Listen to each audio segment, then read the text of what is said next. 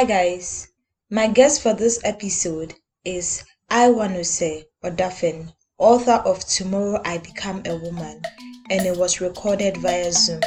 Enjoy.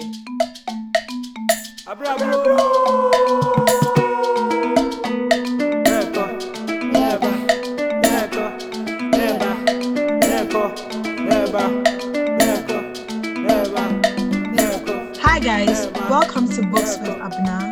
On today's episode, I'll be talking to Aiwanose Odafen, author of Tomorrow I Become a Woman. So I'll quickly do a summary of the book. Ngozi is Obianuju's perfect man. He's a Christian, charismatic, handsome, and an able man.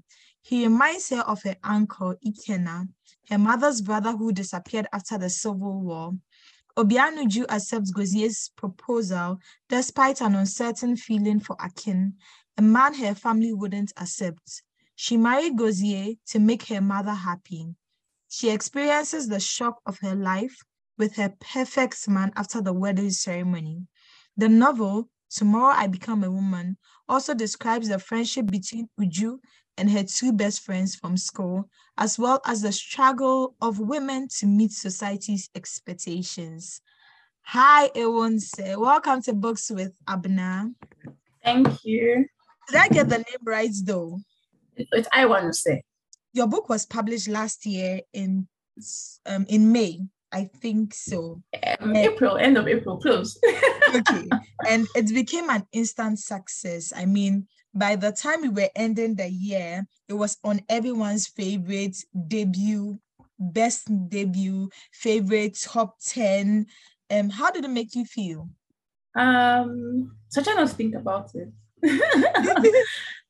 Because I do first of all, I'm really grateful. I'm very grateful for the support. I think especially locally, like within the continent, like in Nigeria, in Ghana, in West Africa, in Kenya, like even in South Africa, Southern Africa, like in Zimbabwe, South Africa, like the support has been really humbling. Yeah. So for me, I'm really excited about that because as an author, you write because you want people to read your work. Of course. So for me, it was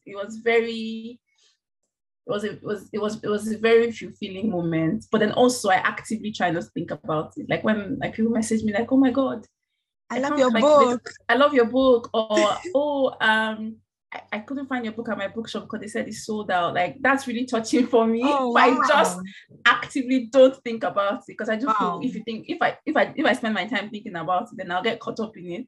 Yeah. And then I wouldn't be able to work on anything else or write or just kind of So I've kind of created a mental headspace where I've separated myself. Where you separated it. Yes, like it's out there. It has nothing to do with me anymore. Let's talk about your journey to Tomorrow I Become a Woman. How has your writing been so far? Walk us through the process. How easy or hard was it for you to write Tomorrow I Become a Woman, which is your first novel, and the publishing deal? Just walk us through how this book came to be. So it wasn't a very straightforward process. I know for most people that don't know this, I wasn't one of those people that grew up always wanting to be a writer. So I had no idea how the publishing industry worked. Wow.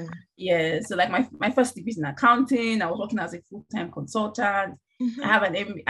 So actually what happened was during my MBA, I made a friend who was going through a very difficult situation, and I was trying to help her. And then what happened was I wasn't able to, unfortunately, and I was talking to a friend about it in frustration. And I remember I told him, I said, I'm going to write about it, and that was where it started. So I said it in passing. This was at the end of 2015. I said it in passing. I was going to write about it. Then early 2016, something else happened again, and I was just like, I was so frustrated. I was like, you know what? And I had time. I was applying for a job. I just come back. I was kind of like, okay. I have a bit of time on my hands. I'll give this a go. And so that's when I started working on it. And it was like I was working full time. When my job came, I started working. I was working full time. So I'll start, I'll stop. I had never written a novel before. I'd written like maybe essays. I'd contributed to stuff. So I was kind of ambitious to actually try to write a novel. And I guess I was sort of crazy for even thinking about writing, like about writing a whole novel. Writing a novel. I just continued. I just felt I could give, and so it took me 2.5 years. Wow. So I had my first draft by September 2018. So I just kept going. I just never stopped, which is something I would encourage people to do. Like, just never stop. You never know. Yeah. And then when I had my first draft, and I started editing, like, and then reaching out, and then I Googled. This is crazy. After when I had my first draft, I Googled how to get published. How to get a publishing deal. I actually Googled how to get published, not even how to get a publishing deal, because I didn't even know what a publishing deal was. That was how little I knew about the industry. I literally Googled how to get published because I had no idea. And then I saw, okay, you have to query, you have to get an agent, then you have to go through, and then an agent will get you a publishing deal. Like, I had no idea. Wow. So kind of crazy, I know. So this is crazy. Yes, and then I started querying, and that's when I started querying. I got so many rejections, and along the line, I just kept editing. I just kept going, like, working on my draft. I worked with someone initially, then the person was like not so enthusiastic about the work. Then I stopped working with the person.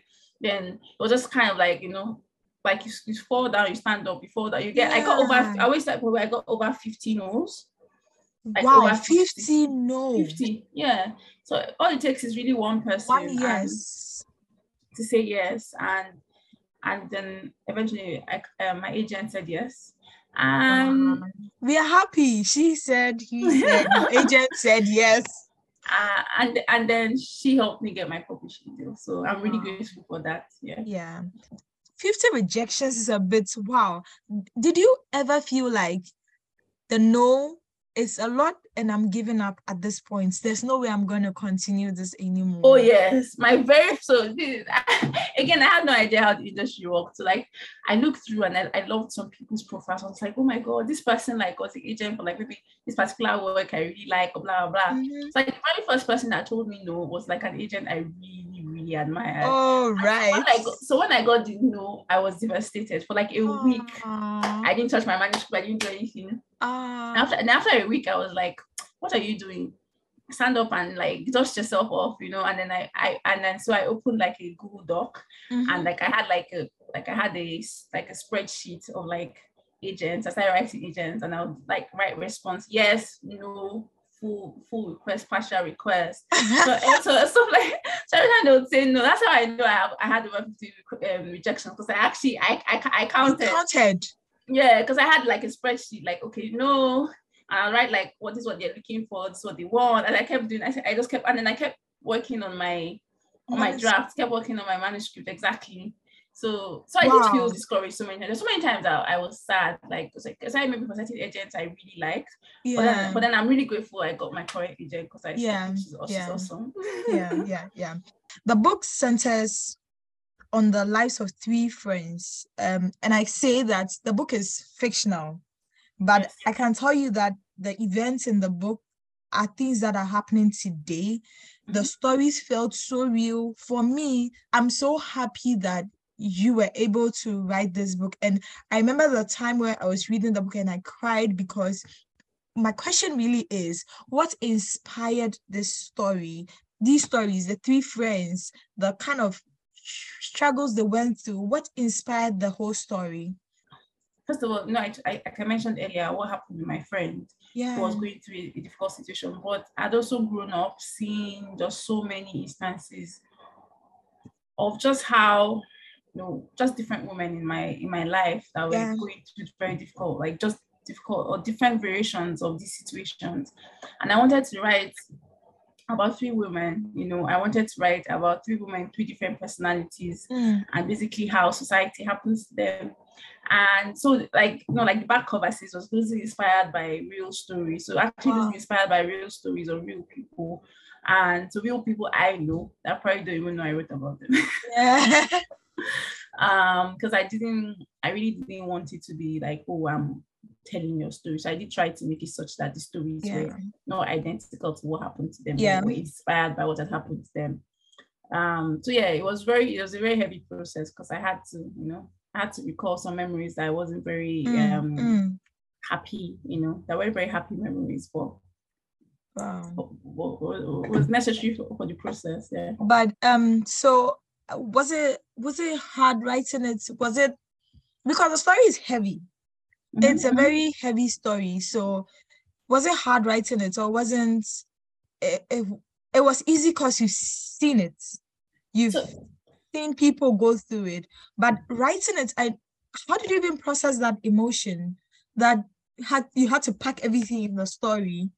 So it was emotionally tasking. I'll be honest. It was very emotionally tasking because I think I wrote from a place of frustration and anger, and I'm not sure if you could tell, because I think a lot of people message me and say, "Oh, I went away feeling angry," and I'm like, "Yeah, that's the point." Yeah. Because I felt a lot of frustration and anger writing this, and I wanted to tell that like I wanted to tell a story also with a different ending from the stories I'd seen. I'd seen so many women just go through this and then just have the same ending. I also wanted to tell a different ending, and it was frustrating. It was painful. Yeah. I cried writing certain scenes. Wow. I don't want to give too much away to any readers that haven't read, like what happens with Chinelo, for example. Yeah. Oh God, that was hard. And then that was hard. That was really hard. Also, even the scene with Uju's dad. I mean, if you felt like this writing, imagine how we felt. I'm so sorry. Imagine how we felt reading this book. Like for me, I'm taking this too personal, so let's just go to the next question. So let's go to societal pressure, and I like how you dealt with the expectation society will put on a woman, because one thing about our society is that our society determines what a woman must become. The society will tell you what it wants you to be, who it wants you to be. Was this what you wanted to achieve whilst you were going through the writing process? Is this something you had set in your mind that this is what I wanted to talk about, this is a theme I wanted to fully explore, so this is what I'm doing? Yes, definitely. Like, so for me, it was, so in many ways, I mean, you're a woman in Africa, and an African side, we know how much society plays a role in our upbringing, how we are perceived and what we're expected to do. And it's how we're expected to live. And I was very frustrated by that growing up. And I really wanted to pass on some of that frustration, because it was like, it never stops. And that's why the title is Tomorrow I Become a Woman, because it never stops. You know, it's like, oh, when you have your period, oh, when you get married, oh, when you're a child, or when you have a male child, or when the children grow up and leave. You know, when they get married, when they have their own children, when, until the grave. Yes. And I've seen so many people succumb to that pressure, because it's hard not to. Because it's hard, like it's almost impossible not to, because you're basically told there is something wrong with you if you're not like this. And we are social human beings, we're social beings rather, as humans. And I was saying someone the other day that one key thing that society has been able to do is utilize shame to force people and make people conform. So if they're successfully able to shame you with pressure and say you're a bad person, that's how they get you. Then you get you, and then you're forced to conform, because you don't want to feel ashamed. You don't want people to be talking bad about you. You don't want people to say you're a certain thing or the other, And that's one, and it was that frustration and that sense of frustration that made me write this. I wanted to write about that pressure, that societal pressure, that constant demand, and just never stops. Never stops. Yes, and so that's why I wrote it that way. The cycle is so bad that it never stops, because you are young, and even when you were a child, you realize that the adults will be talking, oh, she's a girl, let her do this. Or she will grow up to become a woman, let her do this. And they start putting the expectation on you right from when you are a child all the way. And it's a cycle that I don't understand. Never stops. And it really hurts that for here, we live in a society where it's very intense here than it is out there. And so I understand the frustration that it took for you to anger, frustration, and your book would take, please readers, the book will take you through all the emotions, the highs, the low. You are high, then you're low tomorrow, then everything. But let's talk about Ngozi. So, Ngozi's parts. Mm-hmm. When I was reading the parts, I was angry. I was so angry to the point where I didn't have a physical copy because I listened to the audiobook. Oh, I just took the nice. earphones out. I was angry. I said, you know what? I'm not going to listen to it anymore. This is it for me. Because he is that perfect man here. And Uju just married Ngozi to make her mother happy. And in the end, she ended up in a difficult marriage. But how was it for you writing Ngozi's character? Because as a reader, I felt really angry. Did you feel the anger and frustration coming out of your fingers typing Ngozi's character? I think, to be honest, writing Ngozi, I felt sad because Ngozi was inspired by different people I know. And it's possible to know people that are a certain way, but still care about them, even though you know they're not great. Does that make sense? And so for me, like I said, my friend was going through this situation. I was very angry at her situation. So yes, part of what did make me angry because I was so annoyed. I was so frustrated. But I really wanted to paint I also wanted Ngozi to be a product of the society, because you could see, like, I think one thing people like I always say is that if you notice, like, throughout the book, no one really told Ngozi, like no one actually really tried to put a permanent stop to his actions, you know, because if they had, if Uju's mother had said something like, you know, if Uju's mother had done something, if her father had been more of an active person, if her brothers had done something aside that one time that one time, you know, if they had, you know, like he probably would have realized, like, but then when you have a society that enables your actions, that makes, and then the more powerful he became, the wealthier he became, then it was, you know, everybody was basically kissing up to him. And so Ngozi is a representation of something to me. He's not just, this terrible character, but then it's also what happens when society just lets people continuously get away with certain actions and continuously feed this toxic cycle, and just, you know, you're a man, you're allowed to do this, you're allowed to act a certain way. Like, a woman will never get away with that sort of behavior. Never. They will shame you. Have to be shameless. You will be shamed into oblivion. Thank you. In fact, like, the elders will call you. They will sit you down. The family heads will call you. The church leaders will call you. You get it? The woman. It's always harder for women. And I keep saying it, Ngozi just got away with so many things. Even from the start, he just got away with almost everything. And I was angry. I was full of rage. And it was just, oh God. Just talking about Ngozi alone makes my skin is just, oh my God, it's itching all over. But sorry. Another theme that you really discuss is the Biafran War. And even though we read about Uju and her two friends and their marriages and the struggles and everything, subtly you talk about the Biafran War and its consequences even now. Do I say then on the Nigerians and what they are going through way after the war has ended? Families that are trying to find lost ones, who have no idea what happened to lost ones, where to find them, where to even start. Where did you even research for this part of the book? Was the writing of this part intentional, or it wasn't? It just came in there. So it was actually, thank you, that's such a great question. So it was, so I was talking to a colleague a couple of years back, and she was telling me about her grandmother that disappeared during the Civil War. And I remember being quite stunned by this and just hearing her speak about it. And it's just I think it was a very poignant moment for me, because when you really listen to people talk about the war, it's very different.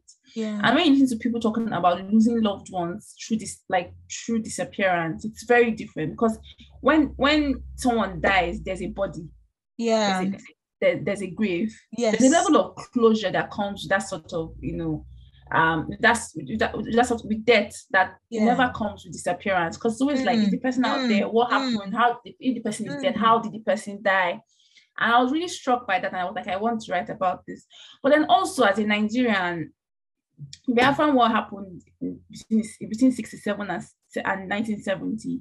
But then those 3 years, or particularly 4, continue to impact everyday life till today. The political life, even just how we relate across cultures, how we relate across tribes in the northern and southern parts of the country. It's still such a major defining moment. And it's only until recently that we actually actively started talking about the war. Yes. It was something that was, and I think it's also because many of the people that committed these atrocities are still with us. They haven't gone. So it's not like some fight with their lives. Some of them are in corridors of power. So it's not something. And I remember reading about the Asaba massacre a couple of years back. And I was like, I want to write about this. I really want to include this. And that was how Uncle Ikina's character came to be. Because I was like, I really want to write about how war has really made us different people. Yeah. And how it's affected how we see tribe and how we see each other across tribes. And also just, because it's like a shroud that continues to hang over the country. It's not gone. We like to pretend, and we don't like to talk about things. But I think that's kind of like maybe I'm wrong, but I think it's sort of the African way of doing things sometimes. Like if we don't talk about it, then we'll just pretend that it's not there, and it's there, So that's why. But so this is just a quick. The 3 girls of what's your favorite character? Oh, definitely Uju. Definitely Uju. Because I think Uju have so much in common in that I've never been married, just to be clear. Because someone asked me, but I was like, how do you know so much? How do you know? Like, is Uju you? Are like, no, Uju is not me, I promise. But like, I think for me, it's mainly because Uju is such a questioning character, and I've always been like that. Like throughout the book, asking why. Yeah. And growing up, I was always like that. For me, it was why. Like when people tell me, "Oh, you have to discuss you're a girl," I'm like, "Why? Like why do I have to discuss I'm a girl? What makes it? What about being a girl makes it compulsory that I'm like this, or I behave like this, or I walk like this, or I do this, or I end up, And so that's one thing I share with Uju's character, and so I really wanted to. so Uju's comments were my own annoyance. Yeah, I can tell. So a very good friend of mine always jokes that sometimes Uju sounds like you're the one talking, and I'm like. Wow. But so what authors living or dead across generations informs your crafts? Oh yeah, definitely. Growing up Western, I love Jane Austen. I love a lot of the classics. Growing up. I think I was a big fan of Charles Dickens. I was obsessed. Oh, that you really do love the classics. Oh yeah. I did because growing up, that's what my dad used to buy for me, right? Okay. But then, as an African author, I think I was very, very inspired by Chinua Achebe. Right. I was very inspired by, I don't know if you know Buchi Emecheta. I know Buchi, the second-class citizen. Yes, and Joys of Motherhood. Joys of Motherhood. I've read both. I love both. I always say that Joys of Motherhood changed my life. Yay. I read Joys of Motherhood as a teenager, and I was like, I am not going to live like this. I was so annoyed because the title, because I was so innocent. Like, I feel like that was when my innocence was taken away. The title and the content of the book was so deceiving. I know. And so as she kept going through all these things, I was like, okay, the title is Joys of Motherhood. There will be some joy somewhere. There is no joy until the very last page. And so I really want, I got to the page end and I was like, this cannot be the last page. Oh my God. And so for me, yeah. So and then also Buchi Emecheta, I mean, it's impossible to mention Chimamanda. Not impossible not to mention Chimamanda. Chimamanda's Purple Hibiscus. I remember when she came out and my dad bought Purple Hibiscus for me. It was such a huge moment for me. Yeah. I don't know. I still have the old copy somewhere in my parents' house. Yeah. I don't know where my siblings have thrown it, but it's somewhere there. Then are you working on anything? Any new book? I mean, we know it's a 2-book deal, 3-book deal. Should we expect anything? Yes, actually. So I'm working on a sort of follow-up to this one. It's like a totally different story. But you definitely see characters from this in there. Yes. But like a more contemporary setting. It's quite different, but I'm hoping people love it. Wow.